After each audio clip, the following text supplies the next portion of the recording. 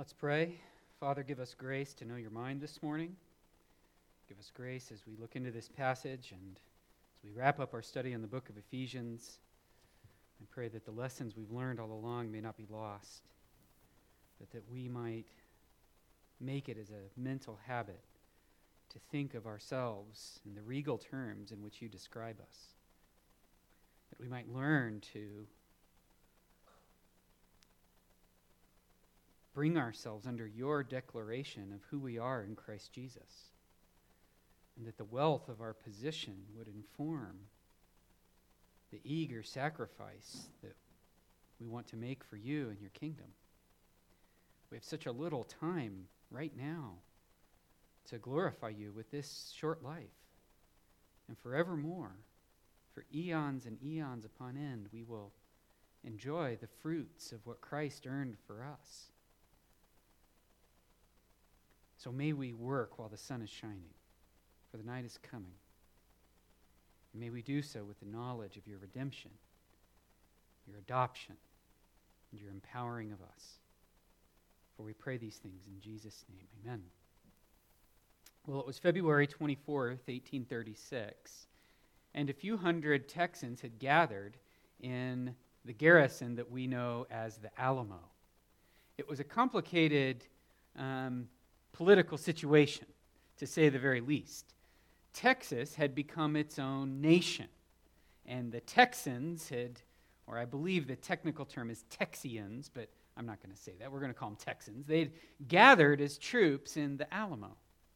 Santa Anna and his forces were coming upon them, and it was clear to the commanding officer, William Barrett Travis, that things were not good. And so he wrote a famous letter from the Alamo on February 24th, and it goes like this. To the people of Texas and all Americans in the world, fellow citizens and compatriots, I am besieged by 1,000 or more Mexicans under Santa Anna. I have sustained a continual bombardment and cannonade for 24 hours and have not lost a man. The enemy has demanded a surrender at discretion. Otherwise, the garrison are to be put to the sword if the fort is taken. I have answered the demand with a cannon shot, and our flag still waves proudly from the walls. I shall never surrender or retreat. Then I call on you in the name of liberty and patriotism and everything dear to the American character to come to our aid with all dispatch.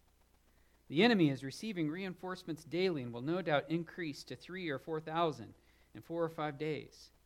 If this call is neglected, I am determined to sustain myself as long as possible and die like a soldier who never forgets what is due to his honor and that of his country. Victory or death. William Barrett Travis, Lieutenant Colonel Commandant. P.S. The Lord is on our side.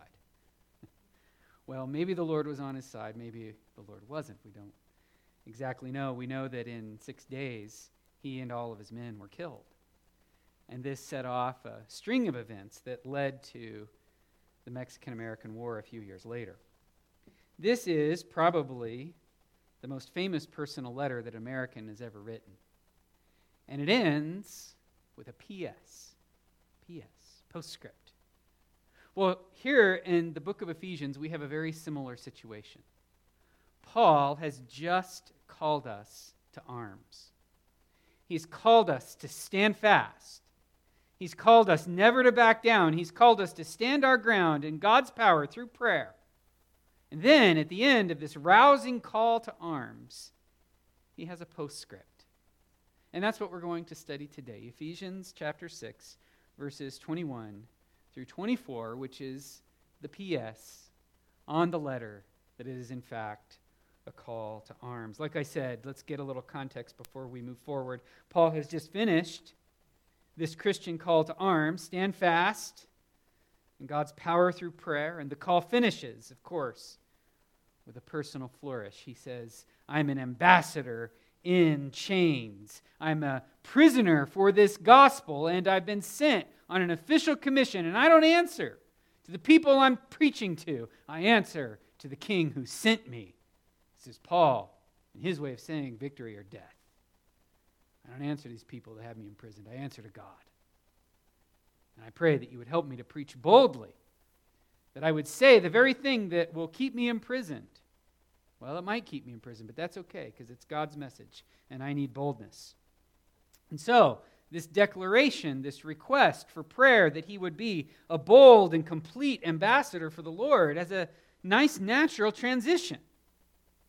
He says, and as you pray, I'm going to send along some personal details about myself through this man Tychicus. His declaration leads naturally to this personal postscript. But one thing that I want us to know from this postscript, from the way that Paul speaks here.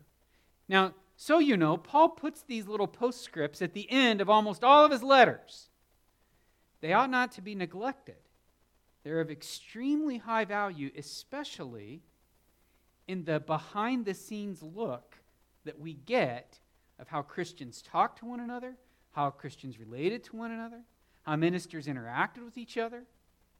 And we see that Paul's desire was not simply just to educate them. Paul was in this community with them. And we get a behind-the-scenes look at how he furthered this education with a personal touch. And so today we have three themes that we're going to explore from this little postscript, and the three themes are these: partnership, affection, and a God-focused attitude. I couldn't think of a way to get God-focused, God-centered into one word, but if you come up with one, I can alter my outline so that I'm probably not going to preach this again anytime soon, so you tell me, I'll slide it in there, and then I'll have it for next time. But if you can think of a single word for God-focused, then we'll do that. But the three themes we'll have for today: partnership, affection, and God-focused. Let's look first of all at the partnership we see here in this little postscript. Notice here that Paul says, I'm sending Tychicus primarily for communication. Look right here. He says, so that you may know. It means in order that, or so that. And then he repeats it again later on. He says, and I send him for this very purpose, that you may know. Paul is wanting him to communicate how I am and what I'm doing. Paul is not saying, hey, I'm an apostle, I'm not to be held accountable to you. That's not what he's saying at all. In fact, he's saying you, as one of my sending, partnering churches, have every right to know what I'm doing, have every right to know how I'm getting along, have every right to know what's going on with my personal affairs, and so that you can be informed. I know you're concerned. I know you care. I know you want to know these details about me, so that you can be comforted. I'm going to communicate with you, and Tychicus is instructed here to tell you everything. Pantos, everything. He's going to tell you about what a day is like in my life, what a day is like in his life. Tychicus is coming with this letter, yes, to instruct you theologically, but he's also coming to help you. Paul also is partnering with this man Tychicus in ministry. Paul had a network of people that he worked with, a team of individuals. He had ministers who served underneath of him. And Tychicus was one of these very faithful lieutenants that Paul mentions frequently in the New Testament. We see for example, I have written a short little biography of what we can glean about the life of Tychicus. We're told in Acts chapter 20, verses 1 through 5, that he's an Asian Christian. He's a person who's been converted on one of Paul's missionary journeys, and he's from the region, the Asian region. He's not from the European side. He was in charge of delivering this letter, hand-delivering this letter, and may have even been the one who read it publicly to the church at Ephesus. In this same journey, almost certainly, he carried a second letter with him, and that was to the church of Colossae.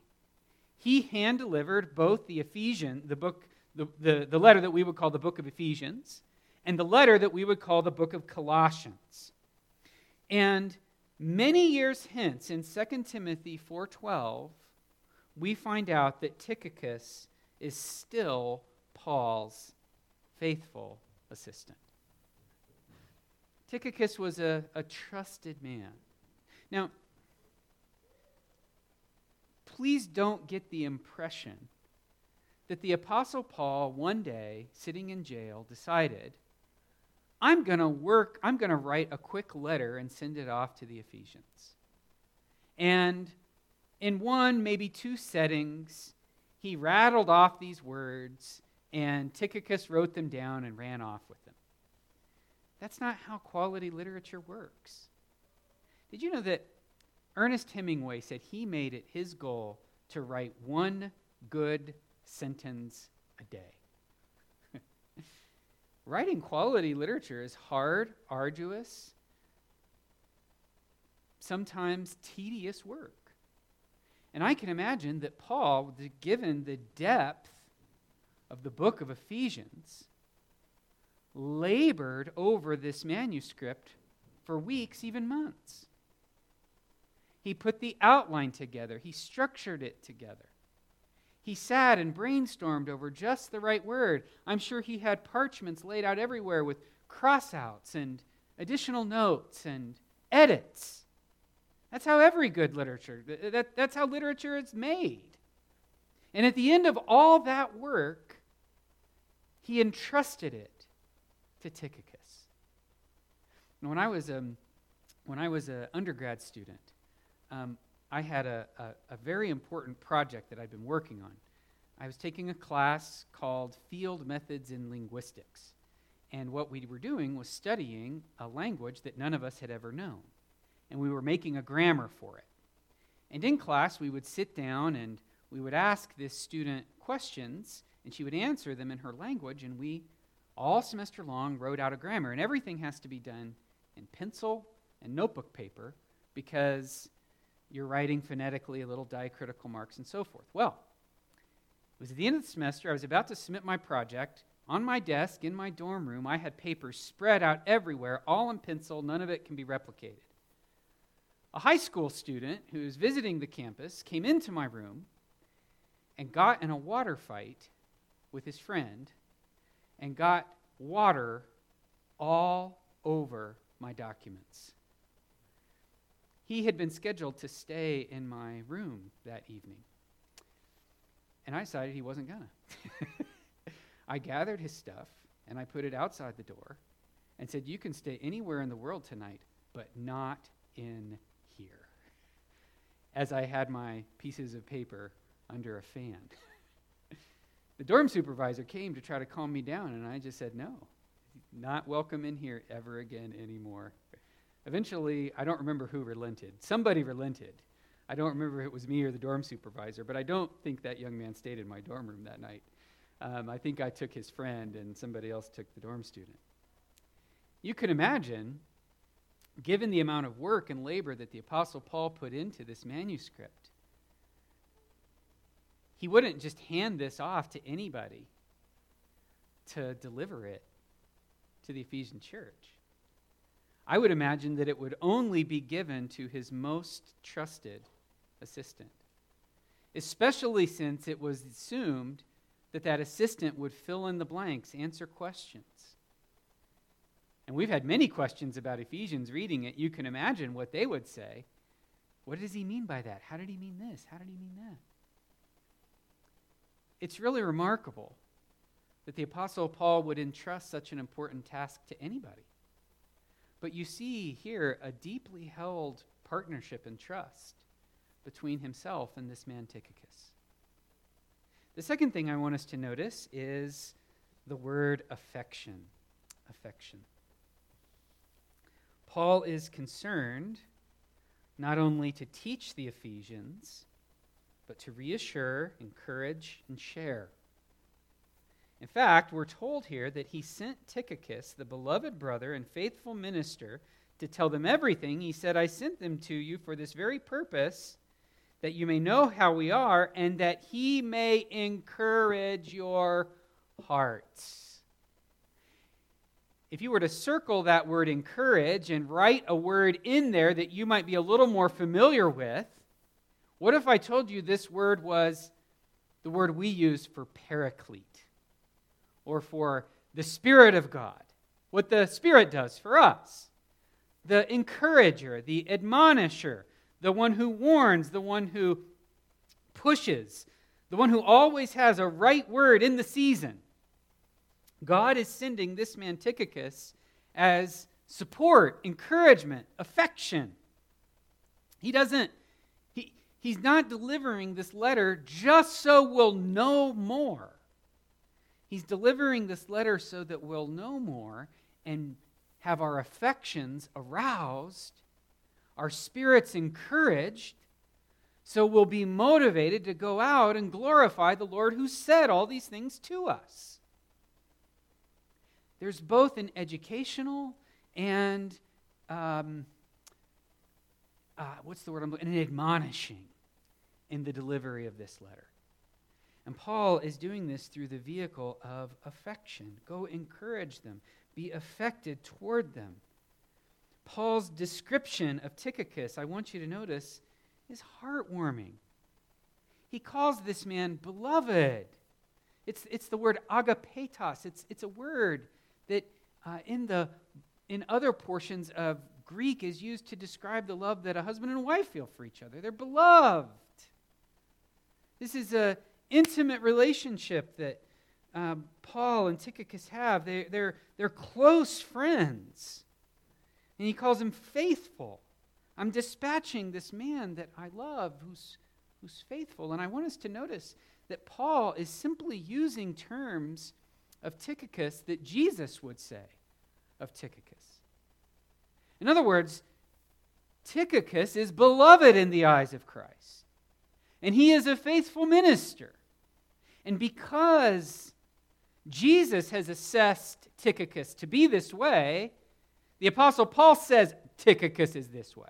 It's not that Jesus retroactively stamped him because Paul recognized it. No, Paul's saying because Jesus has determined him to be such, I'm on the same team as that.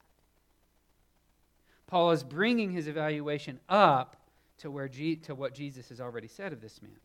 Notice also the closing phrase in verse 24, grace be with you all who love our Lord Jesus with love incorruptible. He says before, peace be with the brothers. Paul's closing comments hit all the hallmarks of Christian vocabulary. Paul wasn't just putting this on. This is how Christians actually talk to each other. And this is how Paul expected Christians to talk to each other. Peace be with you, grace to you, love to you. I want to encourage you. Paul is not concerned to talk about politics or all the other little small talk, chit-chat things that we tend to focus on. You get the impression from Paul's communication here that he not only speaks this way all the time, he expects others to do the same. He expects Christians to have this vocabulary among themselves that highlights grace and mercy and peace and love and what God is doing and how good God is. And if it's a strange thing for those around you to hear you praise the goodness and grace and mercy and love of God, then Paul would say you're a very strange Christian indeed. Because this sort of conversation is the hallmark of Christian communication and vocabulary. Paul is speaking in these very affectionate terms. He uses this word twice in verse 24. The love of our Lord Jesus Christ with love incorruptible be toward you. Now, I'll save what I was about to say for our application. So, I will hold that thought and we'll revisit it again in a moment. Let's move to our third point. God-focused. Paul is hitting on something here that is very God-focused. I want us to notice how Paul wraps the entire book with this phrase. Keep your finger here and go over to Ephesians chapter 1, okay? And when you see them together, you'll see what's happening here, okay? So go to Ephesians 1. Look at the first verse. Paul, an apostle of Christ Jesus, by the will of God, to the saints of Ephesus, To the saints who are in Ephesus and are faithful to Christ Jesus. Grace to you and peace from God our Father and the Lord Jesus Christ. Grace to you and peace from God our Father and Lord Jesus Christ. Now let's go back to 6:24.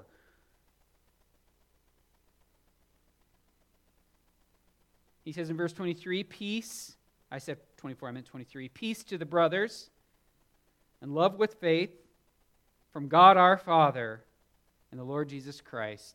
Grace be with you all. Do you see what Paul has done there? He's wrapped the entire book in grace and peace from God our Father and the Lord Jesus Christ. And this was a literary way, this was an ancient literary way when you wrapped a letter like this, when you wrapped a book like this, for telling your reader that the wrapping infuses the whole. I began with grace and peace from God our Father and Lord Jesus Christ, and I'm ending with grace and peace from God our Father and Lord Jesus Christ. Therefore, everything in between is grace and peace from God our Father and the Lord Jesus Christ. This book is an infusion of grace and peace to you. God throughout. God from start to finish. And that's what Paul is trying to get through to his people. This letter is about God from beginning to end. The life described in this book is about God from beginning to end. My life as a servant of Christ is about God from beginning to end, and your life as readers and studiers of this letter is about God and Christ from beginning to end. Furthermore, Paul says something interesting here. Look at verse 24 with me, if you will. Grace be with all who love our Lord Jesus Christ with love incorruptible. I have a question for you. Read this again.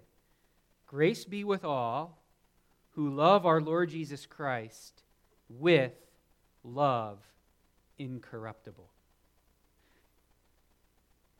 Is this a blessing of grace for all humanity? No. Is this a blessing of grace for people who love Christ halfway? No. Paul is saying this is a blessing of grace for people who love Christ in this qualified, what does he say here? Incorruptible way. What does Paul mean when he says incorruptible? Now, if you have a study Bible, it might even make note that this is kind of a hard word to understand. Commentators go back and forth. I read, I think, at least 4 different explanations for what the word incorruptible means. This word can mean, most commonly in the New Testament, means like our resurrected bodies, which will never be corrupted. But how does that fit what Paul is saying here? It's hard to say. I think the best explanation that I read was this. There was in Jerusalem a famous poem. It was a spiritual poem. It wasn't considered Bible by Old Testament scholars, but it was a very popular poem and a very religious poem, much like we would consider an old hymn of the faith. How many of you know Amazing Grace by heart? Okay. How many of you would say Amazing Grace is Bible? No. No, it's a poem based on the Bible. Well, there was a poem written about a man and a woman who loved the Lord and loved each other, and this word is used in the poem. And was a very well-known poem, and it describes a love that a husband and wife have for each other that lasts through all the ups and downs and vicissitudes of life. Think about when you're first married. And we've got some newlyweds among us today, and it's a wonderful type of love. But that love grows through the years. And there's seasons where one partner is sacrificing more than the other. And those vows that you made to have and to hold from this time forth till death do us part mean something.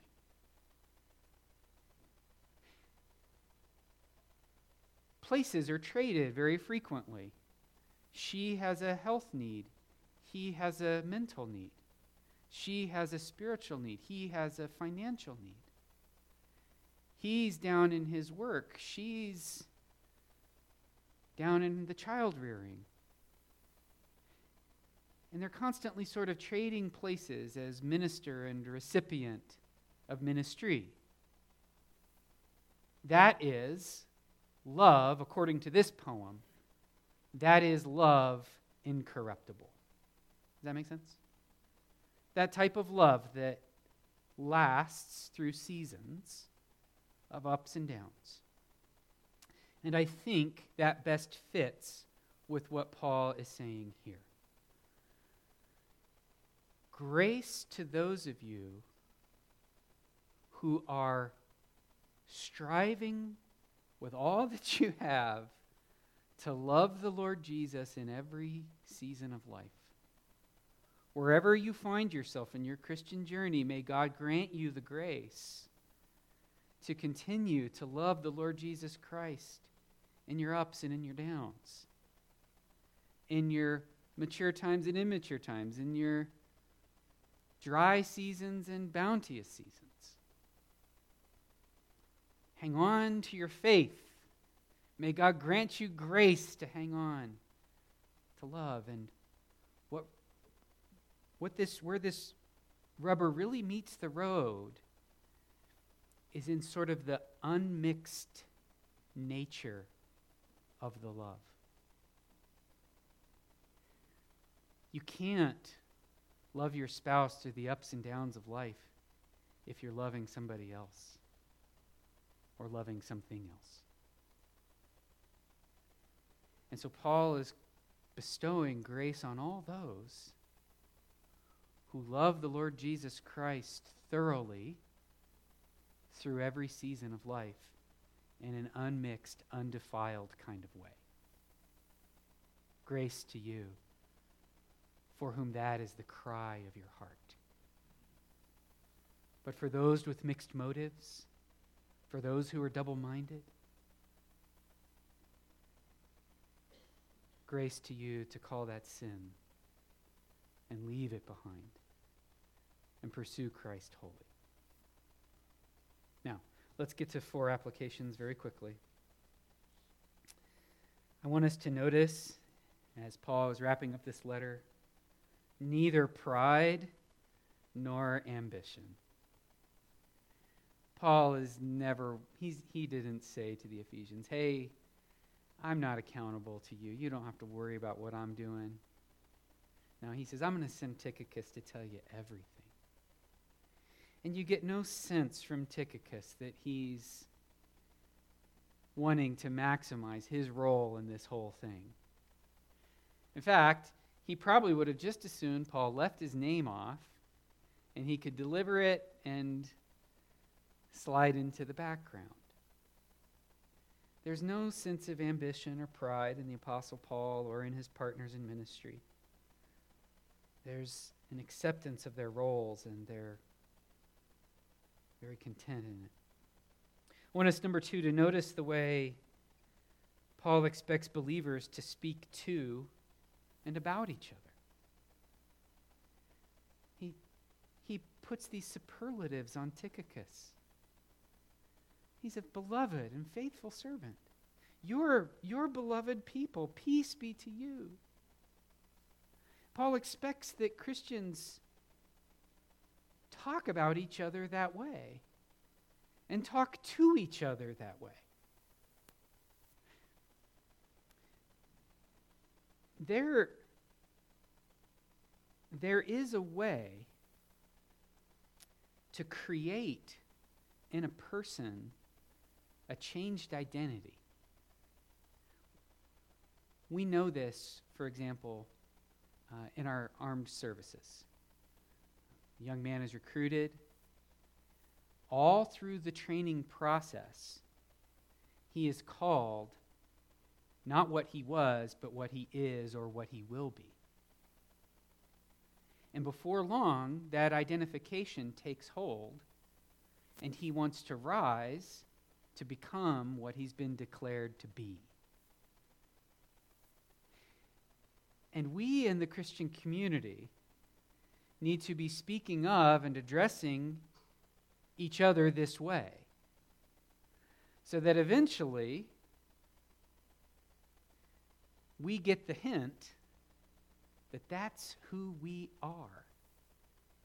And we begin to rise to meet that declaration that God has made of us. Let me give a very small example, okay? So you guys know what I'm talking about. When I became the senior pastor here at Fellowship Bible Church, I was the ripe old age of 32.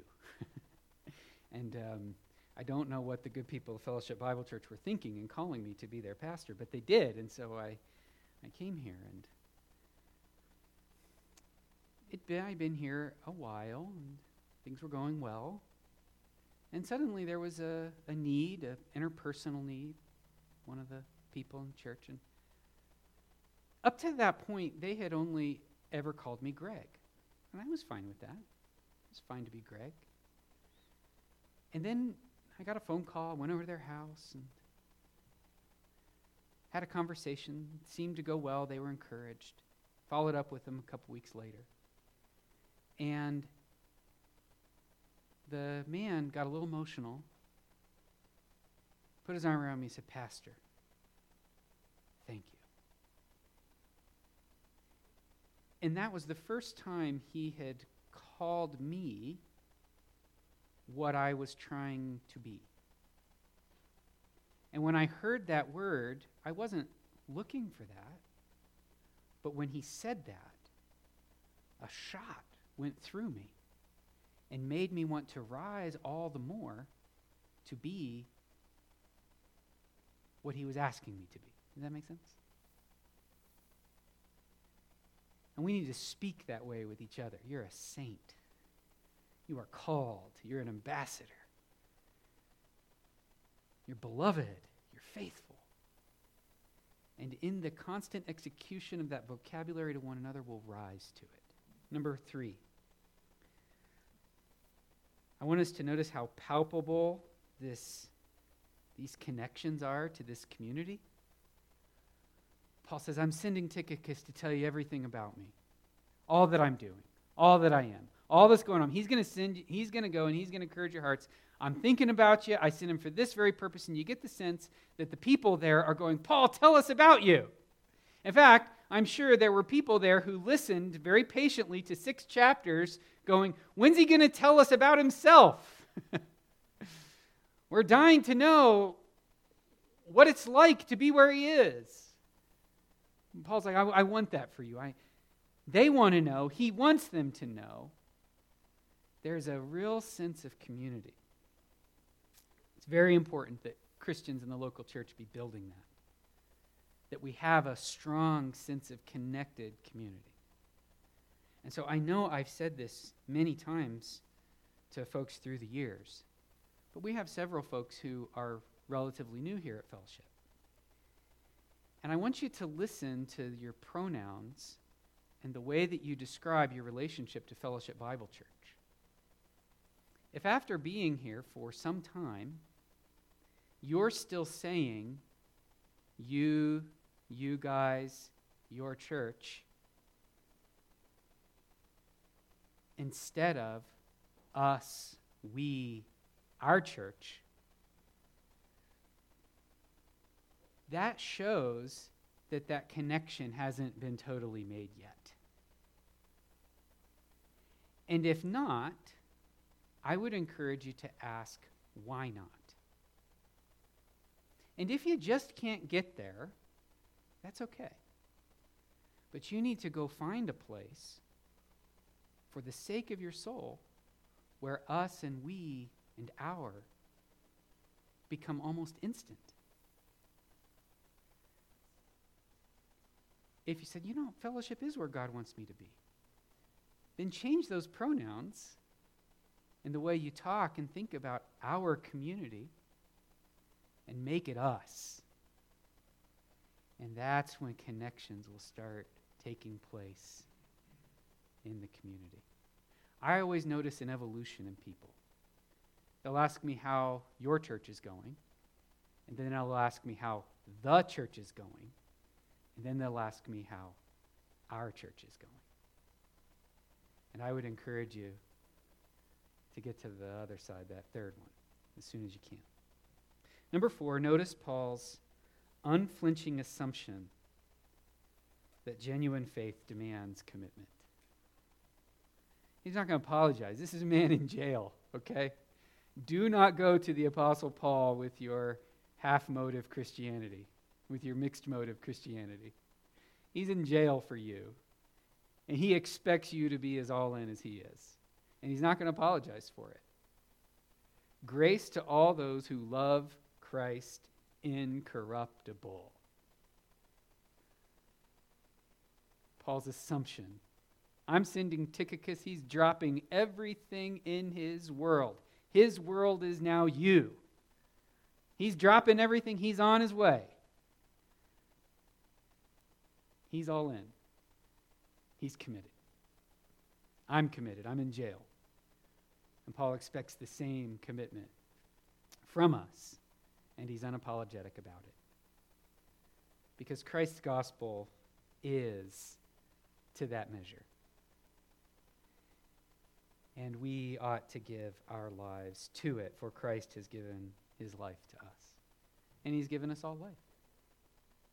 So the least we can do is be totally, unflinchingly committed to him. Well, we are going to have one more sermon in the book of Ephesians. What I want us to do next week is take a whole sermon simply to put the book back in a wrap and hit the highlights again.